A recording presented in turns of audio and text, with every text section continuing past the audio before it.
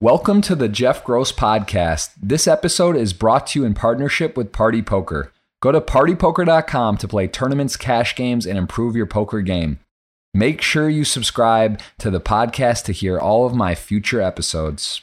Welcome, everyone. We have another podcast, very, very special guest, Ben CB, Ben Rowley, our first ever podcast guest. This was about a year ago, number one. Here we are, 36 podcasts. We have Ben on camera, revealed. This is the man, Ben CB, in the flesh. Ben, how's it going? Thank you very much for having me once again. Appreciate the invite, and I'm doing very well. And, awesome. Yeah, I love to hear it. Where are you in the world right now? Jena. I'm in the headquarter of Raise Your Edge, basically, and I spent last week in our second quarter headquarter in Berlin. That is also serves for our gaming team in Berlin, but also as an office from Raise Your Edge. But today I'm in Vienna here. I love it. All right. Well, we have many things to talk about, plus very engaging community Raise Your Edges. So there's a lot of great questions I already see. So we're going to take the last bit of that. If you guys want to get over to Twitter, ask a question for Ben, he'll take a look. He's going to answer many of them. And there is a retweet 55 ticket from Party Poker giveaway. So you have a chance to be entered into that, plus pick the man's mind. So Ben, let's talk a little bit about what's happening currently. Obviously, there was some big series going on. Party just had the 20 million guarantee. How's it been going the last few months online? You just kind of put a video out about what's wrong or what we need to look at in online poker. So tell me a little bit about how you've been doing results-wise, everything going well, and then I want to dive into that video right away. Results-wise, I'm totally satisfied with how it's going. I'm studying a lot lately, especially situations or spots where I believe people don't really have a clue how to approach them. Blind battle, multi-way, ICM post flop, 3-bet pots out of position, where a lot of people struggle. And if you just put in a little effort, you can gain a massive edge in no time. And I've realized that this is actually, helps me really well to even gain a much bigger edge over my competitors, even the highest stakes. And I feel so much more confident and also appreciate all the experience that I made playing against the best opponents in the world. And the results are good. Of course, losing Sundays are there, but so far the last months, I'm only playing Sundays and big series. I haven't been playing the high roller series, so W Coupe, S Coupe Sundays. That's my main schedule because I'm too much occupied with Raise Your Edge and Raise Your Edge gaming. But apart from that, I'm doing fine. I'm doing well. I'm super happy. That's great. I love to hear that. So tell us a little bit about this video you just put out. I just retweeted. I did watch it, doing a little podcast prep, 24-minute video, but really informative, entertaining to kind of really address the big things in poker. Could you maybe talk to us a little bit about what that is about or what kind of issues you're hoping to bring to light in the poker community that you think are relevant right now? Well, the main issues are, of course, the current state of poker online and live, which is, for example, guarantees, re-entries, the rules or ruling in general, the image of poker in general, how to improve it. However, the main topic, and I'm not going to get too much into detail because you can watch the video and we can spend some time for different topics, is a leaderboard system. I don't understand why in poker we don't have a system or a league or a cup or however you want to call it where you can identify the best players in the world, right? Like a ranking system that top 50, top 20, top 100, whatever, are eligible to participate in certain tournaments to really show playing the best against the best. We had a similar system or similar event going on with the GPL or GPI. I'm not really sure what was the proper name. Right. It was poorly executed. The idea was good, but it could have been done so much better. And I think the community was also not really aware of it, and also the marketing was not great. It needs a third party involved. You need to throw in an incentive, additional prize money, or some sort of rewards, lower rake, whatever it is, so regulars are showing up, and also opt in for revealing their caches. I mean, it's everyone's personal choice whether you want to reveal your caches, right? You might have 10 million in caches, but you have 12 million buy-ins and you're technically 2 million down and you're one of the so-called super high rollers. And this is what the people want to see. They want to see the true heroes. And I'm pretty sure that there are lots of crushers out there that nobody has an idea of that actually belong to the top 50. Wouldn't it be super thrilling to see Lena, Charles Darwin playing against Ivy, against Helmuth, new generation versus old generation? I think that's what people makes makes them exciting or excited about poker, thrilling. And we have it in every single sports, right? Where football, basketball, wherever, chess, you have a ranking system. You want to see competing the best against the best. This is what poker is lacking. And I think there's so much more potential if we get something like that, a format like this out there where we can see playing the best against the best. Yeah, no, I agree with that. You're familiar with Pocket Fives, I'm sure, yes? Yeah, but again, it's just counting the cashes. It's worthless. Right. The Hendon Mob, you can see your caches. There's some cool stats and such, but you're right. That's sort of the argument. I think I brought this up about the Hendon Mob, which is also a great site.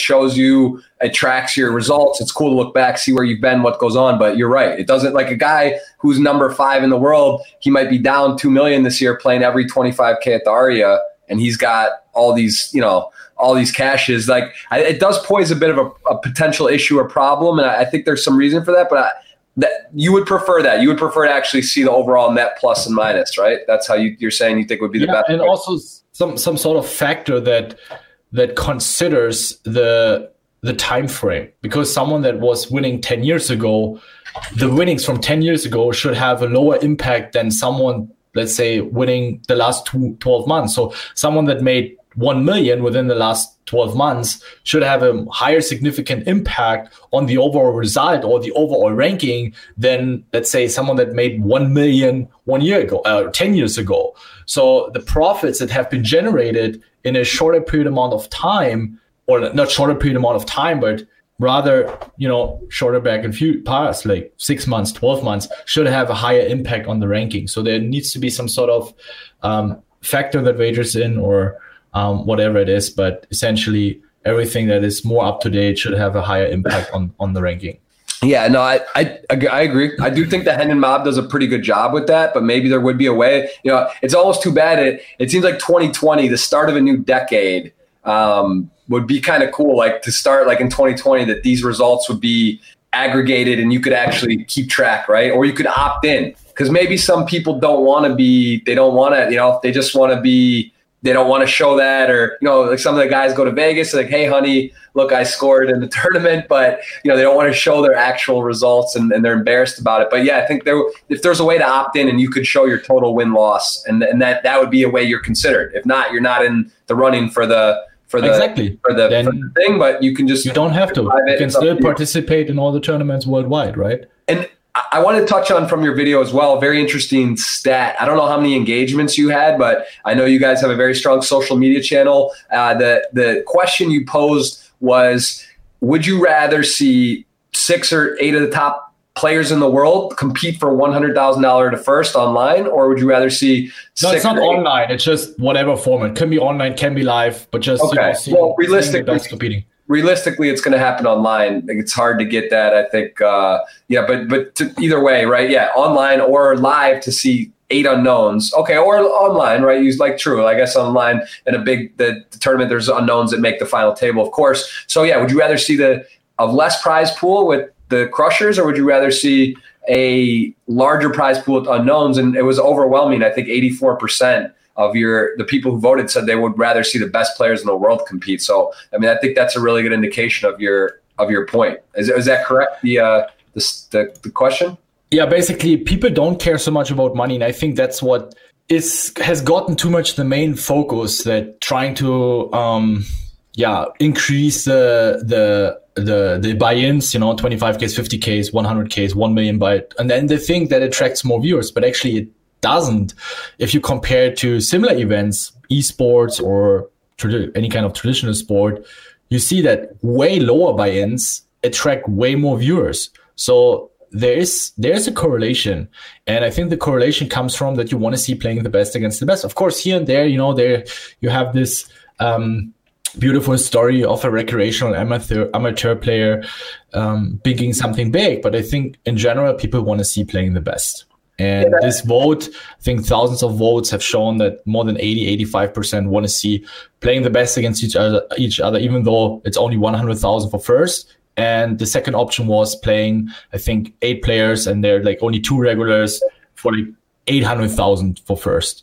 And people opted for option 1. Yeah, that makes sense. I think it's something like the £1,000,000 or the 100Ks though. There's part of that where it's hard to get that data to understand, because a lot of the time in those type of fields, you are going to see, the £1,000,000 or the Triton event, right? It's like the best players in the world, maybe one or two amateurs, but you still do get a lot of like the stars or knowns in there. But I love that. I love where your head's at. I think it makes a lot of sense. Very interesting debate. Again, guys, Razor Edge has a very elaborate video library, from podcasts to training videos, coaching, and these type of videos. So check that out. That's Ben's latest video. Let's talk a little bit about upcoming end of the year. Are you going to be, do you have any plans for live poker? I know you played a little bit of live this year. Are you going to be mostly online? And what about 2020? Do you have any goals in particular coming up? Talk to us about upcoming plans. Upcoming plans aren't really existing for live poker. We have an eye on Las Vegas for next year, of course. Mostly plans for another bootcamp, which was a huge success in Barcelona. So we're definitely going to plan at least one more bootcamp next year. And for live poker, as I said, probably eventually Las Vegas. And apart from that, I have to plan from month to month, because when you run a business like Razor Edge, it's not that it's necessarily always super busy, but unexpected things can come up every single day. Right. And so I really need to make sure that everything is properly planned ahead. So if I say, okay, I'm going to be gone for 2-3 weeks, grinding somewhere or taking vacation, I need to start planning ahead 1 month prior and get things in order and structured and delegate everything properly to make sure it keeps running and the content is planned. So it is always a bit of a bigger commitment. So not that easy. For sure. Well, I do want to ask you now, how long have you officially had Razor Edge when you opened the door, started doing the memberships, courses and that? How long has it been now?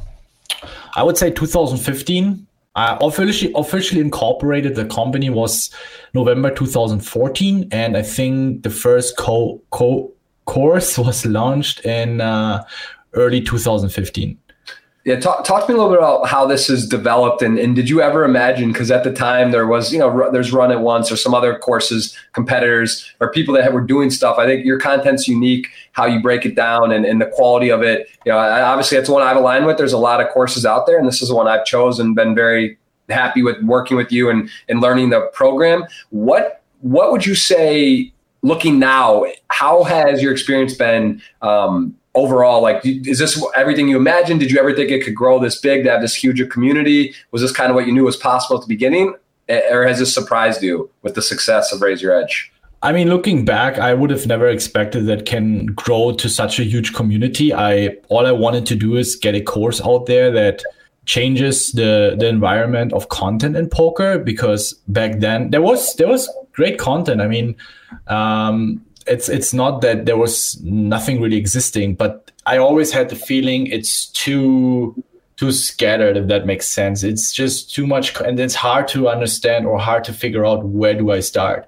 I wanted to bring out a course that you start from pre-flop until heads up, and everything is basically delivered on a silver plate. All you need to do is study that shit, and no generic bullshit, not just something like, you got to be a bit looser here and tighter there. No, exactly giving instructions, giving examples of, okay, what does it mean to be tighter or looser in this very spot? How to adjust, what kind of hands we want to add to our range in order to be looser and exploit our opponent.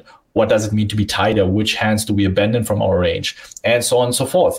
That was my idea. And I think it's very simple, but it's not so easy to execute. I mean, trying to explain very complicated things in easy words is something I struggled at the beginnings, and I tried to force myself and get better and get better. And I think from every single course that I did, I personally also grew. And I think you can also see it in the courses that I'm updating, that every video, or you can see the progress that I made along the way.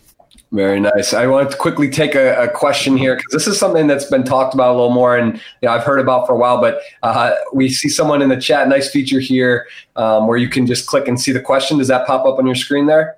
Yeah, wow, that's pretty cool. Yeah, this is the StreamYard feature, because the broadcasting has changed on YouTube. So any thoughts on this? Do you randomize decisions, Ben? No, never. I never did, and I never will, because I believe I think it works good in environments which are very, very unique and for most of the viewers are not applicable when you play high stakes against the same opponents over and over again, and it's literally a sport where you can flip a coin.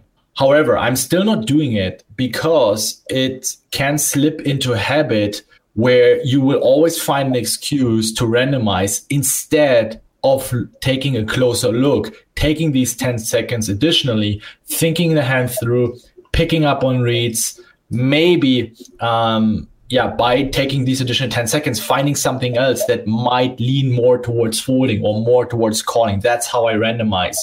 There's always something that you can take into consideration: reads, future game, ICM, stack size distribution on the table, image of the player, your own image. There's always something that instead of randomizing, you can you can make better decisions by taking that time. So I'm not saying the randomizing itself is bad. It's just if you start randomizing once, you might also randomize a spot where it's actually not needed, where you have information at hand. But it's easy to say, yeah, you know what, I randomized, and our ego is really good in telling us, hey, you know, it was not your mistake. Like, you randomized and the coin flipped towards calling, you called, and it was wrong. So yeah, it's almost like it's a bit of a cop-out, right? It's like, and it sounds so easy to say. It sounds so sophisticated. If the wizards and the sorcerers are doing this out there, and you just say, yeah, you know, randomized, like, I'm at you bust, and you just, that's what you say. It's kind of seems, it's a weird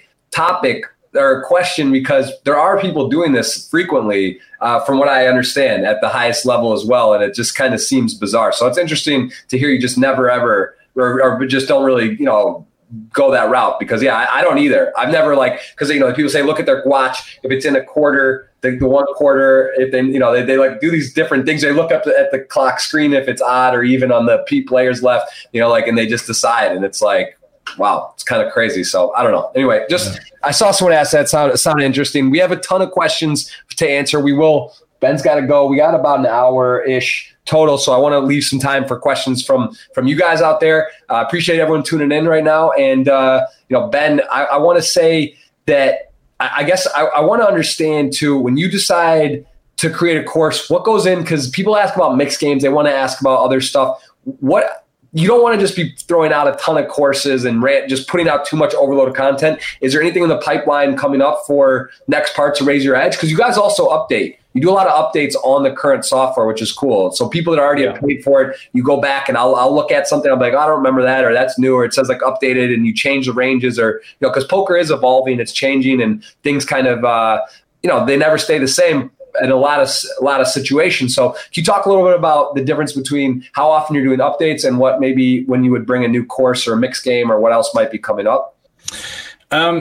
Courses are not planned, simply because I think we cover the topics or courses that we are really good at teaching. And I'm also, to be honest, I'm very picky, and also now we as Raise Your Edge, our entire team, we are very picky about who we are letting in. So if a coach, we get a lot of applications and people asking, hey, I would like to do that, and I would like to do this course, I want to provide this content, can we somewhat collaborate? It's incredibly hard, because good content, just because you're a good player, doesn't necessarily mean you can teach things in a very good way or a very effective way. So it's incredibly tough to be part of the family, because we also want to make sure that we don't let someone in that destroys our current atmosphere and the vibes we have in the team. So we are actually a rather small team, I would say, for the, let's say, size that Raise Your Edge has, the community and all the channels we have to maintain. And yeah, it's not so easy to make a good course. So we really want to make sure that if we produce something, it has great quality. That's why we're not currently planning any more courses. However, we plan a new software launch, where it's an interactive software where you, for example, you see a video, and in this video you will have questions. So it's going to basically bring the way you watch content on a new level. Instead of just sitting there and seeing the content and digesting it, you will have to engage with it. You will see questions. So the video is going to pause, and then it's going to ask you a question. Multiple choice. It can show you different ranges, and you have to pick the right ranges. So for example, I'm talking about a certain concept, and then there's a video being displayed, there's a hand being displayed, and then ask which range would you open race here? And then it shows 3 different ranges. You have to pick one. Very easy example. Of course, normal quizzes, multiple choice. We have a replayer that replays a hand or shows you a scenario, and then it asks you all sorts of different questions. What would be your open raising range here? What would be width? What sizing? And you can get for one hand 10, 15, 20 different questions that cover pre-flop, post-flop, turn, river, check raising, everything. And we have already, I think, more than 30,000 questions implemented in that software. Wow. Also a lot of pre-flop stuff, of course, and you can just fire one question after the other. And the cool thing is, it also shows you explanations, especially for post-flop spots. Why do we want to c-bet certain hands? Why do we want to bluff certain hands? Why don't we want to bluff in this very spot?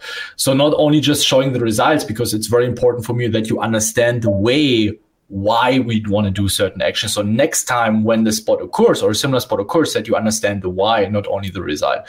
So it's pretty cool. It's probably going to be released in January. And we're also going to start doing webinars more on a regular basis. Really enjoy interacting with people live. That's pretty cool. And other than that, courses aren't planned. Awesome. And those live meetups seem, from what I saw, the Barcelona or the areas you've done it, very successful. Got to hang out in Vegas. That was very cool. Some people getting together there. We played some soccer. It's my most, that was fun. That's hard to get Ben CV money. I got a couple bucks in competitions. Maybe we can have that set up in the future. But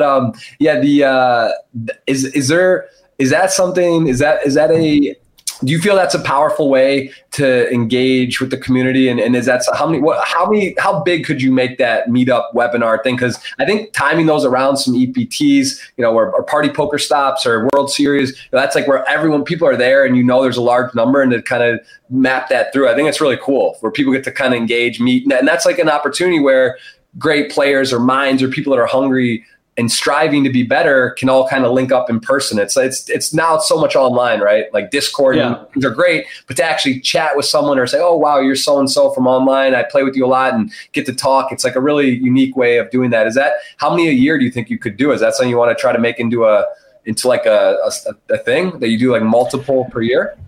Yeah, of course. The thing is that every event takes quite some effort to plan, the entire infrastructure to build, to acquire this knowledge of how to set up event. There's so many things that need to be considered that we take it slow, 2-3 events a year. The bootcamp took us quite some time, but also by now we can probably fire this bootcamp way more faster and release it way faster, since we have already way more experience. I don't necessarily plan to make it bigger, especially for bootcamps, because the most value comes from working in a smaller circle. So we had 30, I think, in Barcelona, or was it 20 or 30, 20 to 30, and maybe 30, 40, 50, like in this region, but it's not going to reach the hundreds, Yeah. Unless it's a meetup like we had in Las Vegas, where I think we had 70 or 80, just an occasional meetup for an evening where you have drinks and you get to know the community. But when it's about studying, when it's about learning with a community, then, or teaching directly head to head, face to face, then it's more likely going to be a smaller circle of students. All right, I'm just throwing out Miami 2020, the new Hard Rock's there, do around a live event. Maybe we, just saying, that could be a good location. So that's very cool. I think that's great that you're doing that, and that's a lot of fun. And in terms of online, I want to talk a little more about online and what's happening in the future of poker. And they see this $20 million event. Party Poker does. It's obviously crazy, right? But there's the rebuy aspect. This is a big. Negreanu's been talking about it. This is something that it's complicated for the players. I think you said you may not try to rebuy less or not do it as much, and you think it's not a good thing. What do you think a good solution is at with the prize pools or for reentries? Do you feel strongly maybe only one reentry for a total of an event, no reentry, like freeze out more often, like less prize pool? What do you think is a good solution, and what's fair and right for our community to do on this? Well, just because we decrease the re-entries doesn't mean we never going to reach higher guarantees anymore. I mean, there was a time where we had freeze-out tournaments and the guarantees were really high. I mean, just I mean, Super Tuesday, Sunday Million, back in the days, the guarantees were huge, right? And I think Party Poker also had some really big success with their guarantees lately. I mean, I love to see it, and I know it's a very aggressive strategy, but I think it's a needed change, and I would like to see the other poker sites also catching up. I think that's the direction it's supposed to go, because the main attraction for most recreationals comes from binking a tournament, right? But if you bink a $100 tournament, you get for first 2.5K. That's not really an incentive for a recreational to sit there for 10 hours and play a tournament. Right. It has to be this little bit of a life-changing moment for a little bit of a buy-in or very small buy-in, and then a big win. That's what everyone dreams. That's why lottery is so popular. Yes. It's also, you referenced Phil Ivey for an example, or elite player, like let's take yourself. Ben CB gets knocked out of the event, and then you're a wreck and you knock him out, and then you see 10 minutes later he's check raising you deeper in the tournament, and you're like, man, like, I got through a guy who's tough, and they have a big advantage, right? Professionals, the rebuy, they're great players, they get more, they can play more aggressively, try to get bigger stacks, get back in. So that's a tough thing to overcome as well. And recreationals don't rebuy as much as regulars. It makes the games tougher, which for me personally is not a reason why I am against re-entries or rebuys, but I just believe that poker lives through its stories. That David 774, tells his buddy, hey dude, I knocked out Charles Darwin. I knocked out Lena. I knocked out Johnny F. and Chan, like your Raise Your Edge spoof. I love that. Right? It's like that's the stories that are being told. But if every tournament has unlimited, or let's say is a re-entry tournament, it sucks. It just sucks. And I think it's very frustrating for recreations as well. Yeah, definitely a topic to that needs some attention, and interesting to see the right answer or compromise. Also, in the recent months, there was some pretty big movement on Party Poker with the aliases and no HUDs, which is, obviously for the reasons for what they're choosing, it seemed like kind of a crazy deal. What is your overall thought? Give me your thought when you heard these two things are happening and what it is now. Has it changed? And what's your take on these type of changes in the online poker? I like the change from a poker perspective. For me individually, I like it. Because that's where I came from. I started playing with no HUDs. I started with taking a piece of paper, writing down notes on every single regular. I love the grind. I love the hustle of, pen, paper, writing down, using your fucking brain, and just, making decisions based on that, and not always having a software for everything.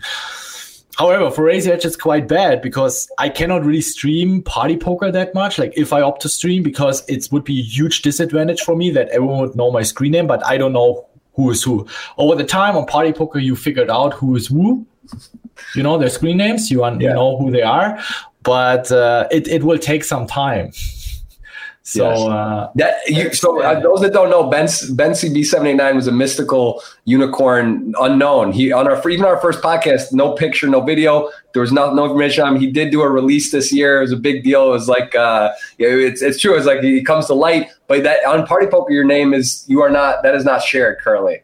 Exactly, it's not shared because it will take some time until I figure out who is who, of course. But it would be a really huge disadvantage if you play against a pool where you have no clue who is Lena, who's Darwin, who's GF Ganger, who is Isildur, but they know who I am. It just would be a massive disadvantage. But again, for poker itself, it's great. It's good. I like it. I think there was too much software involved, too much.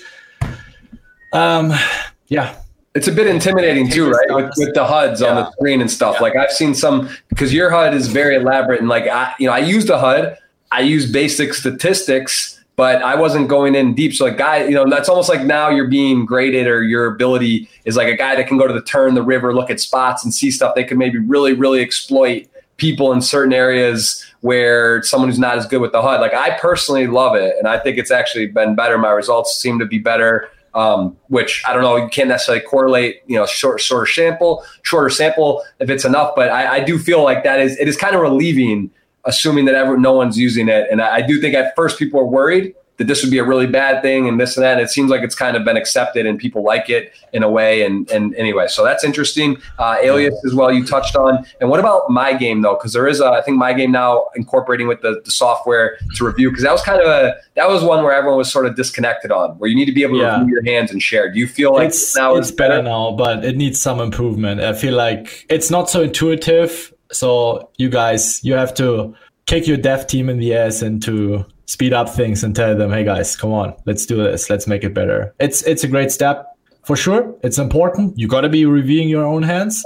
But if you don't offer downloading hand histories, you should be, you should have a great software, a great tool to review your hands, especially when you play, right? Also when you play or marking hands fast.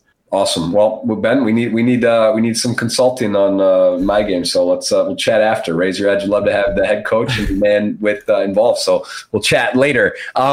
That's okay. Interesting. Now let me ask you this, Ben CB. You're in front of the major sites, Party Poker, PokerStars, 888, GG, whatever. Right? You get to sit in front of the top people that can change things. The directors, the tournament guys, the managers, the presidents, Rob Young, etc. All the monsters in a room. You're there presenting. What do you tell them for 2020? What would be give me a few suggestions, tips, things that you think actually would be able to be done relatively easily, if you would. I mean, you could go into however you want to look at that, but what would you say to them? What would you do immediately to change something?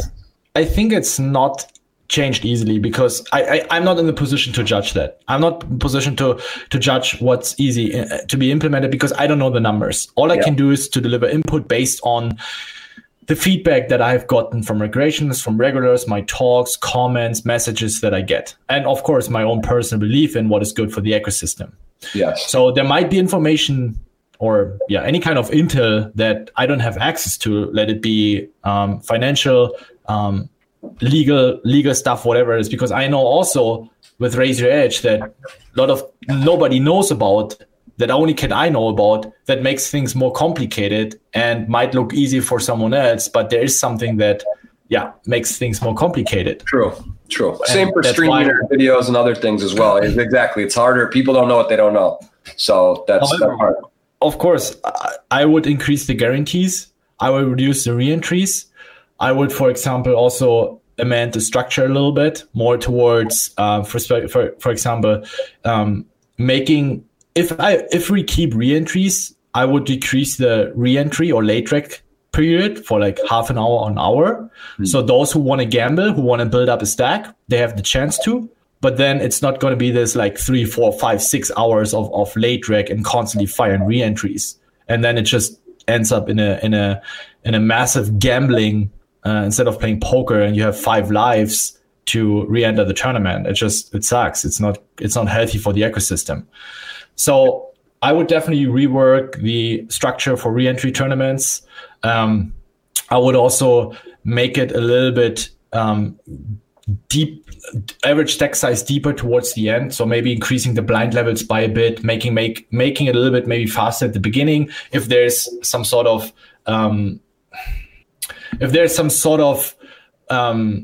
obstacle with if you increase it by too much. Let's say you want to increase the blind levels at the end of the tournament, approaching final 2, final table, but then it's just going to get too long. Of course, you have to save on other stages of the tournament. You have to save time at the early stage, maybe reduce the blind levels by a few minutes.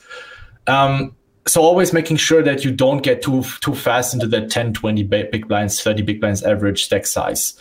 At some point, it will get shorter because people are stalling, are playing more scared, tighter when big money's at stake. That's totally normal and something that cannot be avoided. So I think there's some adjustments we can make with the structure. They're just a few. I think you can work on an entire list.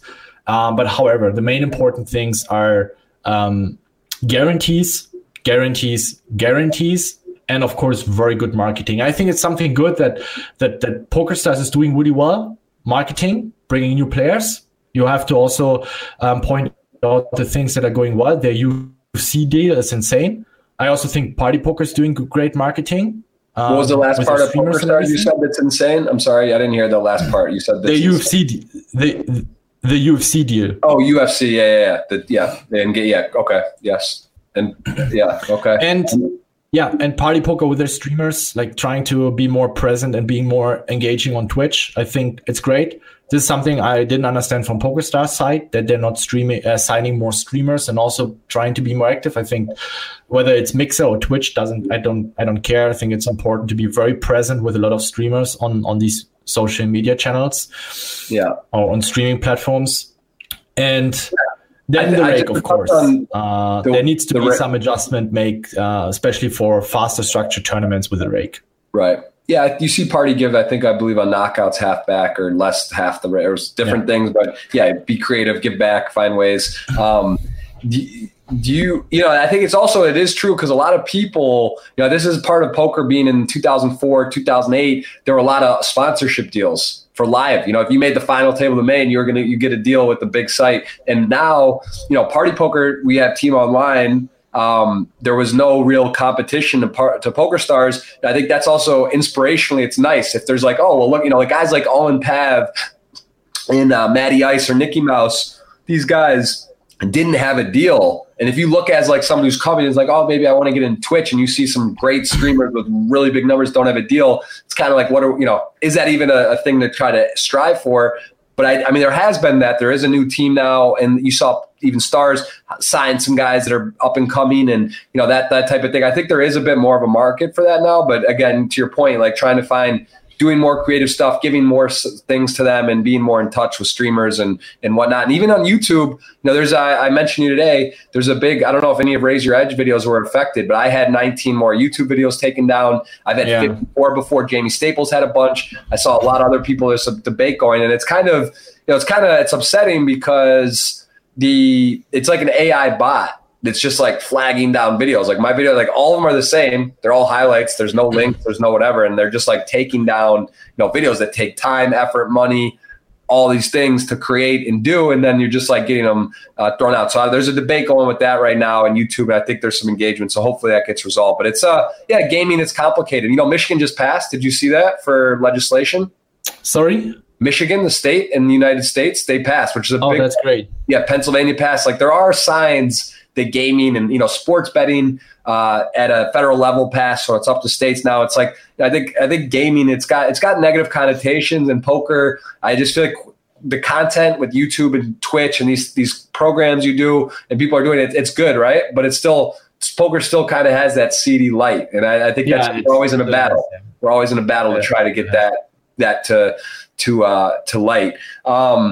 What about you? Anything you want to touch on in particular that because we have so many questions, and I do want to make sure we get through. Fire some questions. Yeah. By the way, something else that I forgot to mention that I wanted to follow up on is I would also try to expand in different industries. That's why I said PokerStars deal with UFC is pretty good. Didn't expect that, but also getting more into esports. I think finding these industries where you have a lot of people that have an interest for or fable for poker and gaming, or let's say fighting, MMA and poker. It's like, there are a lot of people that watch UFC that also are interested in gambling, whether it's poker or whatever. It's like a similar viewer base. It's like a similar audience.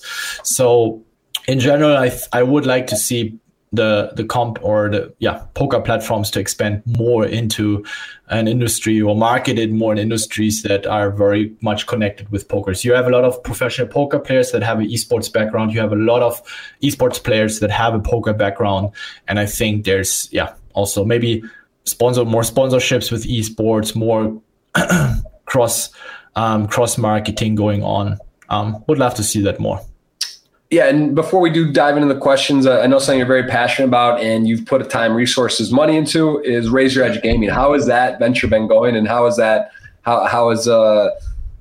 do you feel how that's progressing? Because I know that's exciting for you. We made our experiences last year and we learned from it, and we're growing, and we're going to be better next year. Nice. And that team is, how many people are in that team that compete on Raise Your Edge Gaming? The team. Well, now we have 3 games. We have PUBG, Counter-Strike Go, and Hearthstone where we're competing at. Hearthstone is only one player. He's competing in the highest leagues worldwide. Counter-Strike Go, we have they almost qualified for the German finals, so they're playing in the highest German leagues. It's very expensive to get a top international team in Counter-Strike Go. That's something where we have to work towards to be able to also compete and like in these major games, Dota, LOL, Counter-Strike. And then PUBG, we also have one of the best teams in the world that was competing in the highest possible leagues. And fortunately, we didn't qualify for the world finals. But yeah, next year we're gonna attack again. We learn from our mistakes that had happened from management side, organization side, but also, of course, we will learn our lesson that we have seen was doing wrong from the team side or from the player side, and we try to adjust there and maybe take more care about the composition of the team, of the players, and take our time more to really be selective about the players that we're going to sign. Right. Absolutely. It's a learning experience. It's a big industry, sports emerging. Do you feel just let me get some water, just 10 seconds. Yeah. So guys, I do want to just quickly, while Ben steps away, remind you, we are giving away a $55 Party Poker ticket. You got to retweet and ask that question and you will be eligible. We will go through. Oh, he's already back. So we're just showing you guys can go through and ask. Told you 10 seconds. That was less. Germans, man. They don't mess around. I'm telling you, guys you're strong. I get it. You guys don't play with time. That's for sure. So I want to ask you though, on the future of esports, do you believe that in 10 years, 5 years, 20 years, esports teams and owners, is it going to be like owning a Premiership team, owning a Bundesliga team, an NFL team? Like, do you believe that the Sky could really, do you feel it has that potential to become that kind of, as like a Premiership or NFL type team? Like, does it have that ceiling? Yeah, I do believe so. Okay, interesting. That's it's crazy to think about, but I'm on that. I think it's got that trajectory. Let's dive in now. We're just going to rapid fire some stuff, and again, we'll just pass if you don't want to answer, it's private or not. But let's go right into it. First question: when did you decide to reveal yourself, your face? When was the date, and was that, how long was that planned for? Sometime at the beginning of the year, I started contemplating how the upsides of revealing myself, and started scaling, what are the upsides of revealing myself? What are the downsides? What are the downsides of staying hidden? And I figured out for myself the upsides of revealing myself outperform the upsides of staying hidden. So that's why I decided to reveal myself. Okay. Someone asked, I think there's a little bit of a translation issue here. How continue with a career if you lost a biggest poker chance in your life? I ask for myself. I don't really, interpret that. Maybe if you have got off to not a great start, or you take a chance in poker and it doesn't go right, how do you deal with someone or who wants to maybe consider playing poker for a living? Let's go with that. What would you tell them to consider? And it's very likely that you're going to fail at the very first attempt, and even the second and third attempt. So you just got to keep doing, and most importantly, just, don't do the same mistakes over and over again. It's okay to do a mistake, but if you do the same mistakes over and over again, you're an idiot, and you got to be working on that. And that's all you can do. Right? You're going to be failing at the beginning. For sure. How did you first get into poker? What was your first time where you ever heard the word or got to play with friends or online? School, friends, and playing in breaks for pennies, Right. Okay. What made you explore in the video gaming sector? I think you definitely had some huge runs in poker. Love your content. From here's a question. Basically, what made you go into do the Raise Your Edge gaming? Because I do believe that there's a big future in esports, and also have discovered that, similar to poker, that where it's a lot of being in front of the computer. Right? It's being a lot on your own with yourself, and it can be very lonely for poker players as well as for esports. So I not only see an opportunity to, of course, I want to increase the brand of Raise Your Edge. I want to become as big as possible. I want to teach what I believe is good to become successful, or what is important to become successful, but also how to maintain a happy and healthy life. I want to teach that to as many people as possible. So I see an opportunity to grow Raise Your Edge as a brand there and become bigger. But also, I really enjoy working with young people and also show them that there is more than just a video game. There's more than just poker. And you actually need that in order to bring balance into your life, in order to also, have a stable foundation, health, happiness, relationships, let it be spirituality to a certain degree, that if you fall, you have a net that can catch you. If you're in poker, if you have a shitty health, if you have no friends or shitty relationships, and then, of course, you're also running after the money and you have a downswing, you're going to fall much harder compared to if you would have this stable environment. And that's what I'm trying to teach, that there's more than just cards. There's more than just clicking headshots. So that's something that really made me think more about getting into esports. And I decided, yeah, let's do it. It's something I love doing. I love, can do 14 hours a day. And of course, and this is something here, guys, very, very important. It's not necessarily about doing what you love, because I think this message alone is bullshit. You have to do something what you love, but there also has to be demand. If I would see would be no demand, unless it's just a hobby, right? But if it's a business, if you see it as business, then it has to be something that there's a demand, where it's a growing industry, right? So these two factors need to be combined. Something that you have a passion for and something where there's a demand for. And then if that is given, go for it. Absolutely. I agree with you completely. And it's great advice. Why Ben CB? 789, your online name. People ask why, what does the CB stand for? CB stands for my hometown. I found 1, 2, 3 too boring. So I was crazy, and went for 789. Wow, you're an animal. 789. You're out of control. You better don't mess with me. Hey, go ahead. Don't play back at Ben. What will be the next step in your poker career? Do you have a new project ahead? I mean, you got so many projects. Are you ready to relax and work on what you have, or do you have another area? Cannabis. Is there another sector you feel like tackling, or are you just, are you content?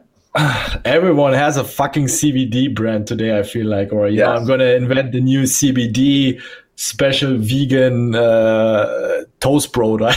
Yeah. Yeah. Is that for you, or are you sticking to your lane? No. I'm gonna focus on the tasks that are ahead the next couple of months, focusing on our software, updating the courses, the boot camps, playing live if possible, focusing on my own game, staying ahead, keep improving, and then of course taking care of my relationships and my personal health. And yeah. Okay. So Barry here is asking, what % did you have in the online 100K that you shipped? I think you won 1.1 million. Ken, very private question, but do you remember that tournament? You is that right? Was it 1.1 million you won in that one tournament? Yeah. I had a decent amount of percentages on myself.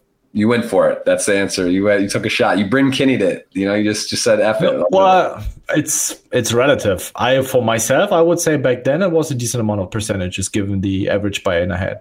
Today it might be different.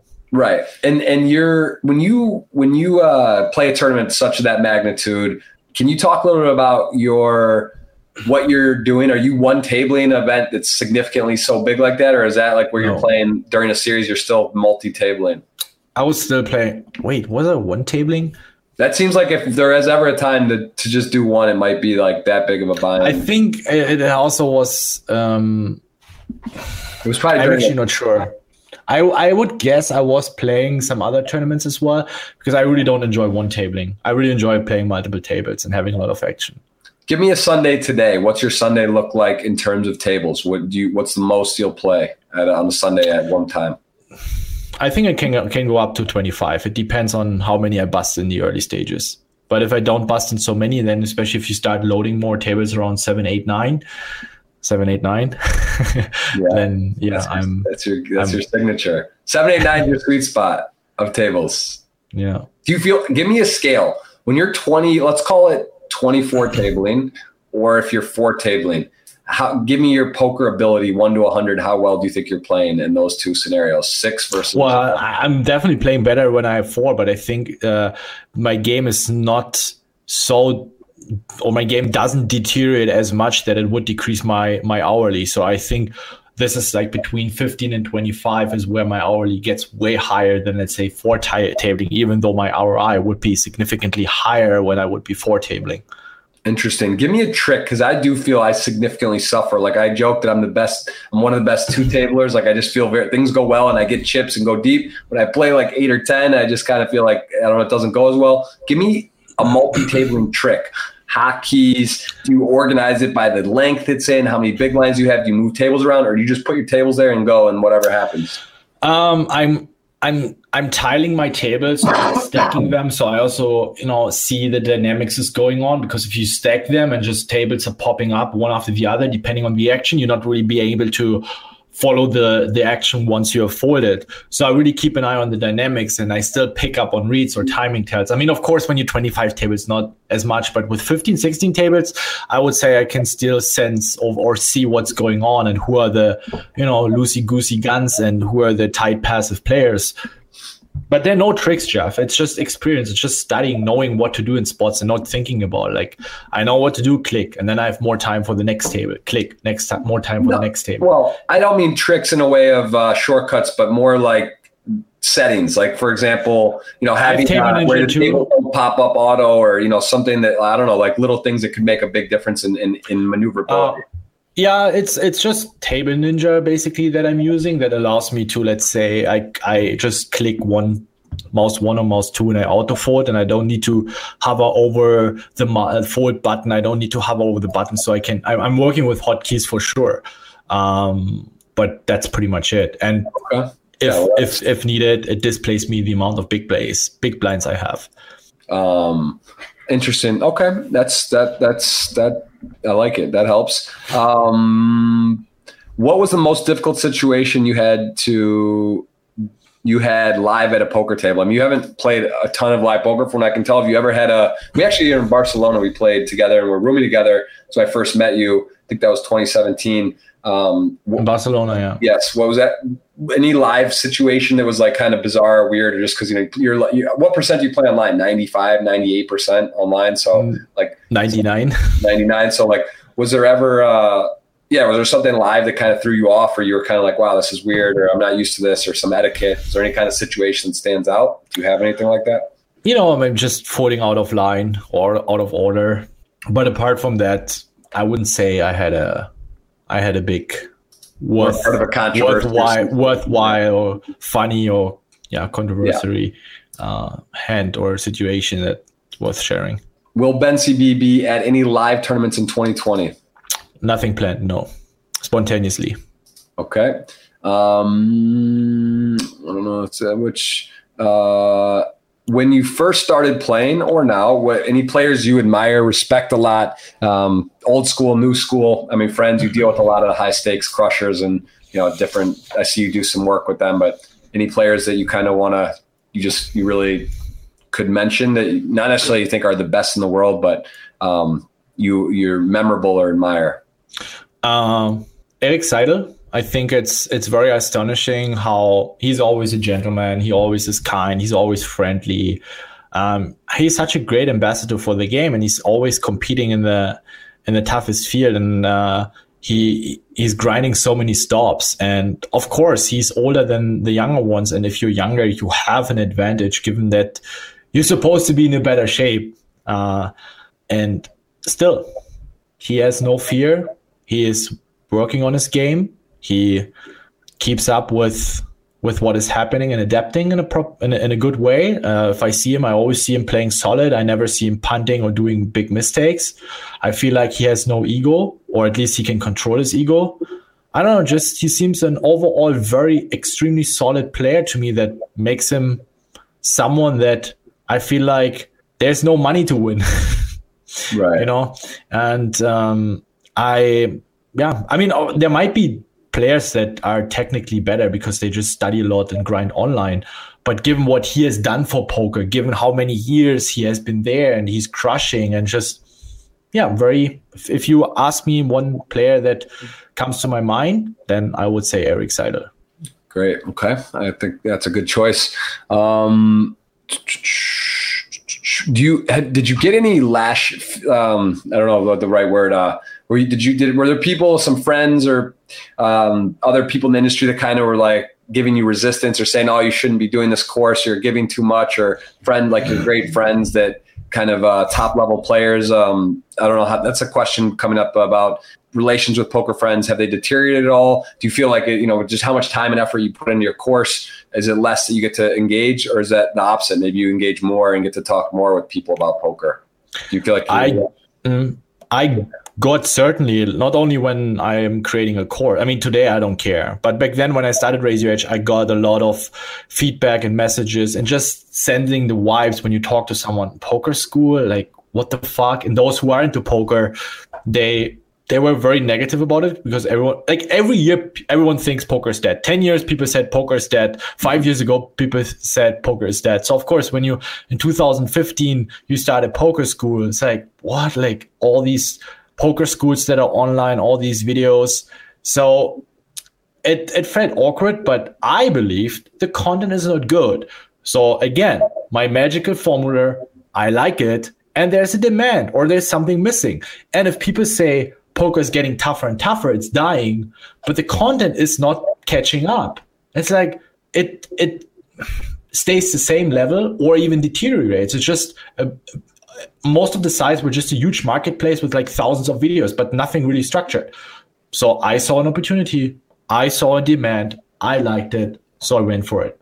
That's the rule I live by every single time. I decide for myself if I want to start a new project or I don't. It's that easy. And yes, of course, when you don't have the confidence and you just get into the business for the first time, you take all these negativity and toxic comments way more serious than you would do if you already run a successful business. So I encourage everyone that wants to take a step, whether it's starting a business, a career, learning something that might sound awkward to someone else or whoever, even if it's your father, your mother, your cousin or best friend or random Greg772 from YouTube. Don't care. Fuck them. Go for it and just do it. Absolutely. Love that. So question about taking shots and failing. Have you ever taken shots and failed? What tips would you give to a low to mid stakes grinder taking shots in the hopes of having a strong bankroll? What would you be some advice if you take a shot and it doesn't work out? What are some guidelines in taking shots? I feel like I'm the most boring dude in the world when I talk about this, but it's very simple. Yes, I've failed many times. I've taken shots as well. I've played $100 tournaments. I had to move down back to $10 tournaments, and it just you try, you fail, you draw your conclusions, you review your hands, right. Try to make it better next time. You grind up your bankroll again, and you try again, and you do it as long as your body is carrying you. Yep. That's all the magic behind. That's it. I like that's well put. How much do you personally need to win? Is there a number in your head that you would stop playing poker? Is there 789 million. 789 million. That Ben CB 789. We figured it out. Ben is his name. CB is his hometown. 789 million. That's how much when we'll see Ben walk away. I think we could end the podcast. That's it. I think we summed it up. We got everything we need, but we'll keep going since we've got some great other questions. But there you go, 789 million. What's your favorite movie, Ben? Interstellar. Interstellar? Yeah. Interstellar. Awesome. Okay. Do you believe in the honesty of online poker software, the integrity of the RNG and all the software? Yeah. I think that's pretty straightforward, right? You probably wouldn't be playing if you didn't trust it, or yeah, same here. Why did you stop the $1,000 free roll on Party Poker? I'm not sure what that is. You were doing Raise Your Edge 1K free roll or something? I think we used to have it. Yeah. I think there's no particular reason. I think we can get back on it, Jeff, right? Maybe you can make something happen. Maybe let's make it happen. A bigger free roll for the community. Let's pump it up, man. 2020 is a big year. Let's kick everything up a little bit. What do you do before a long day of poker? I like to see your Instagram stories. You get me motivated. Sort of realize, all right, did I meditate today? Did I eat my green juice? am I ready to go? Or do you just people roll out of bed and just click on the computer? They're probably not in as good spot as someone that's worked out, meditated a bit, thought about stuff, organize their schedule, look at what events are going on, and then fire. So talk us through your prep. Is every day the same? Sunday's different? Or when you go online, do you have a routine? Usually every day is meditating, some sort of sport, maybe in the morning, maybe in the afternoon. It's setting goals for the day. Journaling is quick, 1, 2, 3 minutes, and then cold shower, and then I'm ready to go. It's like, it doesn't take long. That's my daily routine. I don't want to spend 3 hours for a morning routine. Of course, that's bullshit. Like half an hour, giving myself time to, get ready for the day. I think that's appropriate. Sometimes if I have a busy day, I just get up, put some goals into my journal, take a quick shower, maybe just a 5-10 minute meditation, or I make the meditation in the evening. Also with a 10-20 minute routine, you can be very effective. You can put yourself, the mind and body, in a really extremely powerful state. On Sundays, it's a bit more, I think it probably takes around 2 hours.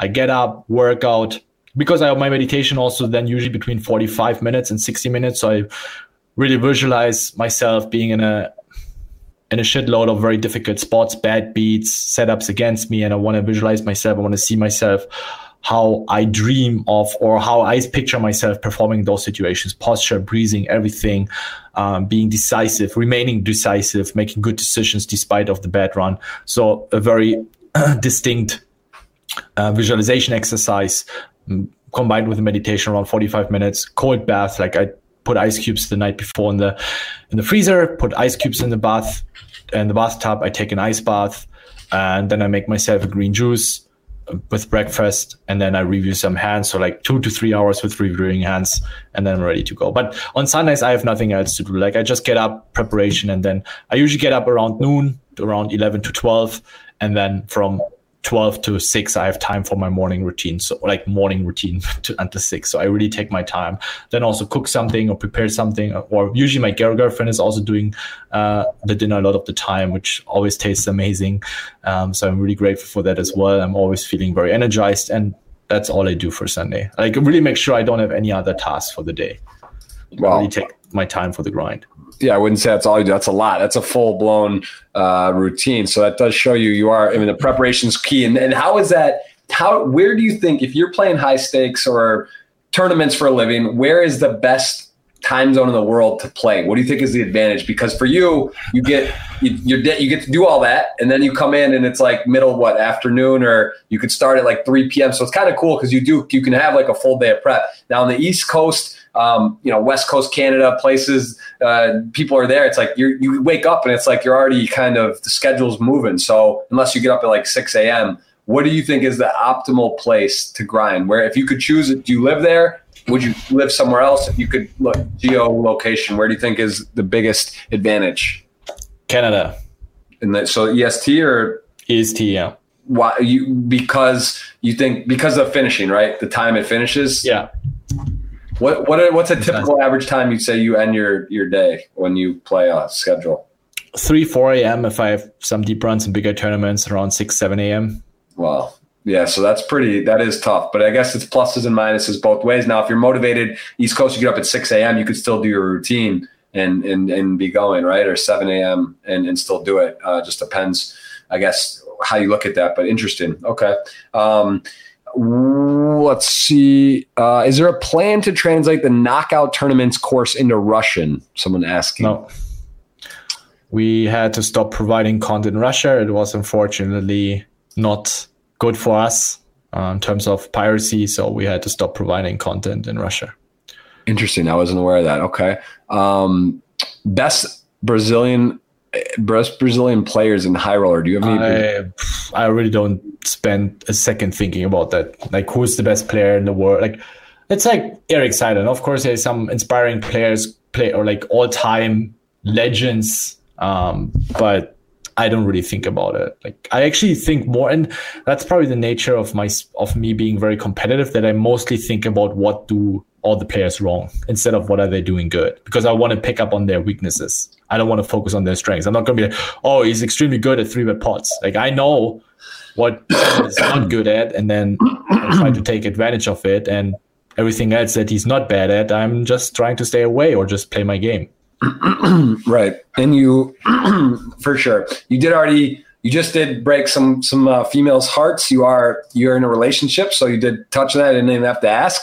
That's a fact. Ladies watching in there, I see a couple virtual sadness, but it happens. It's how it is. What's your do you have favorite streamers on Twitch? Like, I know, because I can say myself, I know who streams. I don't have much time. You do content, you play so much, you probably don't get to watch many streams. Some guys that endorse and do your product you check in on. Are there any streams that you just like, you love, like the combination of just entertainment and whatnot, or maybe outside of poker? Is there some streams or things you like to watch? Well, of course, all the streamers that are partners with Raise Your Edge, they're partners for a reason. Like all the streamers that we partnered up with, Lex, you, Jamie, Matt Staples, Xflix, Nicky Mouse, and there are many more that, they're great streamers. I discovered them on stream, or like once, of course, before someone partners up with Raise Your Edge, I'm going to check them out. I want to watch them. Like, what is their philosophy? How do they talk about poker? Are they positive? What's their general approach? And then I like them or I don't. And so everyone that is partners with Raise Your Edge, I would say, is also a great streamer. I really enjoy tuning in. And if I don't have many tables, I always have a stream on the side, whether it's you, whether it's Jamie, whether it's Matt, whether it's Lex. I think there are also streamers that are not partnered with Raise Your Edge, like All In Path or Egyptian is also partnered with us. But I think All In Path is also a great streamer, is doing a lot of great stuff for poker in general. I know Bulero is also doing some really great work, putting a lot of work, always positive, always very shows emotion on the stream. It's just, you can sense a genuine genuinity. No, how would you say it? Like an honesty that they have fire for the game. And so I think actually we have a lot of very good streamers in poker, I have to say.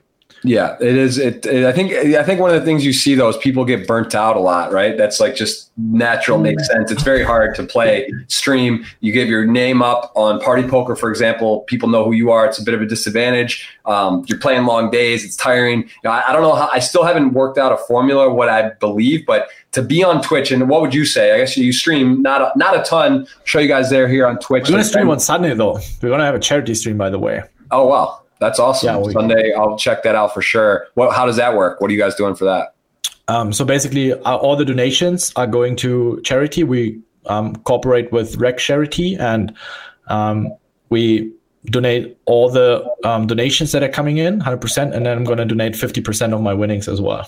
Wow. That's very cool. Well, I'm going to be streaming Sunday as well, but I will have that up. Maybe we could do squad mode, actually. Have you ever done that? No. So it's just basically squad mode means, so like I think you can do up to 4 people. So we would be on one thing where like people can see multiple at the same time, but then they can click and move. So if you're on the big screen, but you see at the bottom, like someone's all in with a huge hand or they get deep. So it's all in one compass, but then there's one feature and it kind of moves around. So it's a very cool feature they did brought, I think, earlier this year. I usually do it whenever I'm on because it's cool, kind of cross promote and do it. So whatever, we can talk about that. I'll be on. That would be cool. What do you think about the Party Million with the 215 multi flights? It was a great tournament. I'm very surprised. I'm very happy that you guys reached the guarantees. I mean, it shows that you can reach those massive guarantees. Yeah, and maybe some creativity. You have to combine fields. And actually, the fact there, you can't re-enter, at least on the given field, which is cool. So you play your flight. If you get knocked out, you got to try another one, which is like, kind of, that's like in a way, there's a relatively good solution, I would say, right? You play that day, it's a freeze out. Yeah. But all right, we're getting tight on time. We do have a 55 retweet to do. I'm going to run through a couple more questions, and we'll make sure we get you out of here on time. Do you like any apps for poker training? Like, you guys have the range viewer, which is very cool. The range where you can plug in ranges and look at different spots. Is there anything similar is there any other kind of devices or things that you think are good to use? What would you say is the best way to use that, to do that in the for Raise Your Edge? Like that is the range part, right? Where you get to plug in and sort of do the range converter, range viewer of what the situation is. Is that the thing you'd use the most? Yeah, for sure. And then of course, everything that, you need for studying short stack, like IC Miser, for example. There are many different tools. And then of course, maybe you don't necessarily need it for low stakes, but then if you really want to move up and dive deeper, something like PyroSolver, these sort of tools I'm using myself. An app, I'm not using an app because I think you should take your time, sit down and analyze the spots in depth and draw your own conclusions. So yeah, I'm not using any apps. Right. Is there any, I do want to just highlight this because to me, I think this is the coolest part of the course, or I think the most, because if you look at the Raise Your Edge course and you go through it, it's sort of, if you're not ready to do the 40 plus or how many hours of work to go through this particular course, could you maybe give me an example here? I don't know. Can you see my screen or no? Yeah, I can see your screen. So if you were looking at this and you see the chart, the table of all the hands. If you were to look at a spot, like what would, let's just say flatting and 3-betting, you click here and then you say, well, I have 50 big blinds and I am in the, take a spot that maybe comes up a lot, or big blind versus middle position. And then you can kind of see, would you agree that this would be a way if someone's like more of a recreational or just wants to maybe study or visualize, this gives you more of a visual on how to play certain spots and hands and gets you thinking about how to, because it might trigger something. You don't have to memorize it, but you realize, oh, these type of hands are, maybe I incorporate a different one, or, it doesn't have to be perfect. But was that fair? Do you think this is like one of the best, most valuable tools within the course? Yeah, it certainly is. So you're essentially hovering over the spot or the situation that you would like to look into, let it be rejamming, calling rejams, heads up, squeezing, flatting, 3-betting, open raising, whatever. And then of course you have, it's not possible to cover every single position, but the major ones. So you have big blinds versus early, middle, late position. You have small blinds versus early, middle, late. You have late position versus middle position versus early position, because the ranges are very similar. Otherwise you would have like 50 ranges in there every single time. That would be way too much overload. And you get the idea. You see why we do certain things in certain situations, and then you can make your own adjustments according to the type of players you're playing against. It really is cool, because if you look at this, this example here, flatting and 3-betting, what to do with 50 big blinds, and it's like, all right, the big blind, you're in the big blind versus middle position open, and then it says, well, the 3-bet folds you start looking at, and then it's just, it's very cool. It just visually shows you how to do it. It's a really cool tool. So yeah, just want to point that out. That's just part of the course, but a really effective way if you maybe don't want to watch all the videos to check that out. So just want to touch on that. Again, we got BenCB789 on Twitter and Instagram, Raise Your Edge on Twitter and Instagram. He has the Raise Your Edge Twitter, Instagram. Again, we're going to do this $55 retweet and then videos. This is the newest video. This one, you would love to hear people. I know what would BenCB change in poker, and then also what people would want to see change. That is his most current video that he does a nice breakdown of everything. I just watched that this morning and retweeted that. The program Raise Your Edge. And Ben, let's do the retweet giveaway. Is there any other thing you want to touch on before we close up here? Or sports? What sports do you play?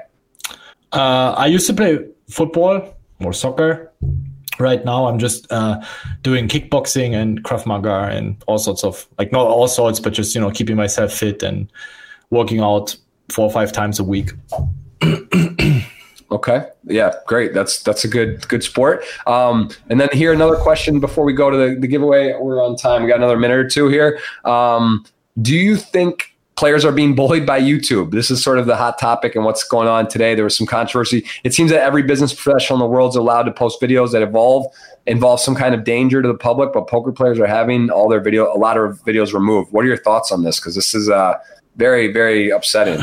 Poker is just a very sensitive industry in general, so it's very susceptible for any kind of AI or bots that are screening, because YouTube cannot hire enough staff to individually screen or monitor every single video that is being uploaded. So there needs to be some technical or an AI solution, or not an AI, but like a bot that, you know, screens videos and then depending on certain factors, whether flags a video or doesn't. So I think it was just a mistake. I'm pretty sure in the next couple of days or maybe next week, YouTube is gonna,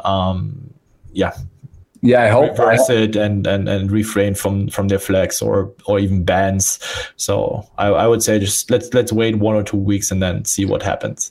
I want to shout out Chen or Lester on Twitter, who he's the head of videos for YouTube. And I did reach out today in a DM, and he has gotten back to me and asking which videos. So yeah, let's hope that's the case. It's sort of scan sections of videos. They hear some terms or money or things, and they just take them out. And I think that may be more the case than they're really trying to, like, you know, detriment the poker players or shut it down. So yeah, let's hope that's the case. And have you had any video issues or none on your Razor Edge? So far we haven't had any, so let's hope that stays. Some strong wood. Okay, Ben. Well, I do want to, you're a man of your word. You're a man of integrity and timing in particular. So let's do this giveaway and get you out of here right about on time. And then let's do this giveaway. So I am going to copy here, and then I'm going to let you choose. Someone will win a $55 ticket, courtesy of Party Poker and Ben CB, the podcast today. It's very nice. 55 ticket into a dream. It can run it up. So I will go ahead and we'll go over to the competition agency. And Ben, you tell me when to draw. You just say when. Okay, let's do it now. Right now, on Ben's command, someone's got a $55 ticket, and the winner is someone I'm going to have trouble pronouncing. Andrei Semerkov. Sounds Russian. Unfortunately, maybe not the content Russia that they're looking for. He sounds Russian. But yeah, congrats to Andrei. And yeah, bro, thank you so much. Anything else to leave? The thought, a statement, end of the year, New Year's resolutions? Give me something, Ben. Leave us on a gem. What do we got? Fuck New Year's resolutions. If you want to change something, changes today. Don't wait until January 1st. If you really want it, you're not going to wait until January, February. There's no time boundaries. Go for it from today on. And I think it will also make you a much stronger. And I think in particular over the celebration days, I'm not a big fan of, you know, just because it's celebration days, just because everyone is taking vacations or taking time off, that, you know, I'm just going to chill as well. Because very often it's like, yeah, but everyone is chilling, you know. Contrarian. And very often you got to be contrarian. If everyone's betting exactly, you got to go out and say, man, get hungry, find that time, and not saying neglect your family, right? But like, yeah, get a head start. Everyone's mailing it in, and get dialed in and come in fresh and ready. I think that's you can make 100%. You can even on celebration days, you can go for a run half an hour. You can do your workout. You can skip one, you know, dinner where instead of having a heavy meaty meal, you can have a salad or fish. You can run a session of simulations, you know, on half an hour, just reviewing some hands, just staying. You don't need to do the hardcore studying, but just throwing in some of these sessions, you know, just, you know, the vacation's going to be long. For most people, it starts December 20th, 21st, where they already start taking time off, and then after New Year's Eve, a couple of days. So make sure to stay in shape, to not fall behind too much. Of course, it's all right to take time off and spend time with your family, high quality time, be there, present with them. But a couple of days, you also want to make sure to stay in shape. It's very, very important. And not necessarily you're going to make improvement because you're going to study less, you're going to put in less work, but it's a very strong signal to your mindset, to your subconscious mind, that you stay independent. You don't care about what others do. If you feel like putting in the work, you're going to put in the work, regardless of whether it's a celebration day, Eastern, Aliens Day, or whatever it is. That doesn't matter. So you just go for it. And yeah. I love that. And I just do want to, as we leave, can you just explain to me, because as someone where we have a Discord community, you have a Discord community, we do content, we have videos, we've done YouTube breakdowns of hands, we've done some special stuff. Could you talk to me and people watching what they could look for? Because you do this with some people already, and you and I are going to do this where we will have some special content where we do some reviews that are specific to my community. Could you talk a little about how that works and where people would be able to find that? Yeah, sure. So Jeff and I, we're gonna either next week. I'm not sure if it's gonna work out in December, but then in January, where Jeff and I are gonna sit together, review some specific tournaments or talk about specific topics, how you can solve certain sports, try to provide you with some very in-depth, high valuable content that we're gonna place or put into the tournament masterclass that only your subscriber or only your follower will get access to if they sign up with your code. Okay, that's beautiful. That's music to my ears. I love that. Ben, always a pleasure. Again, my first ever podcast guest 1 year ago, roughly, we came in with a mystery Ben. Now he's revealed. You guys see him on here. He's a hard worker. He's a great guy. And he is we're very lucky to have him in poker in the community. Thank you so much for having me. Ben, thanks for being here, bro. We'll talk soon. Happy New Year if I don't see you soon. And cheers, man. Thanks for coming on. I wish everyone a happy Christmas and a strong start in 2020. So make it count, boys. Thanks for listening to this episode. It was brought to you in partnership with Party Poker. Go to partypoker.com to play tournaments, cash games, and improve your poker game. Make sure you subscribe to the podcast to hear all of my future episodes.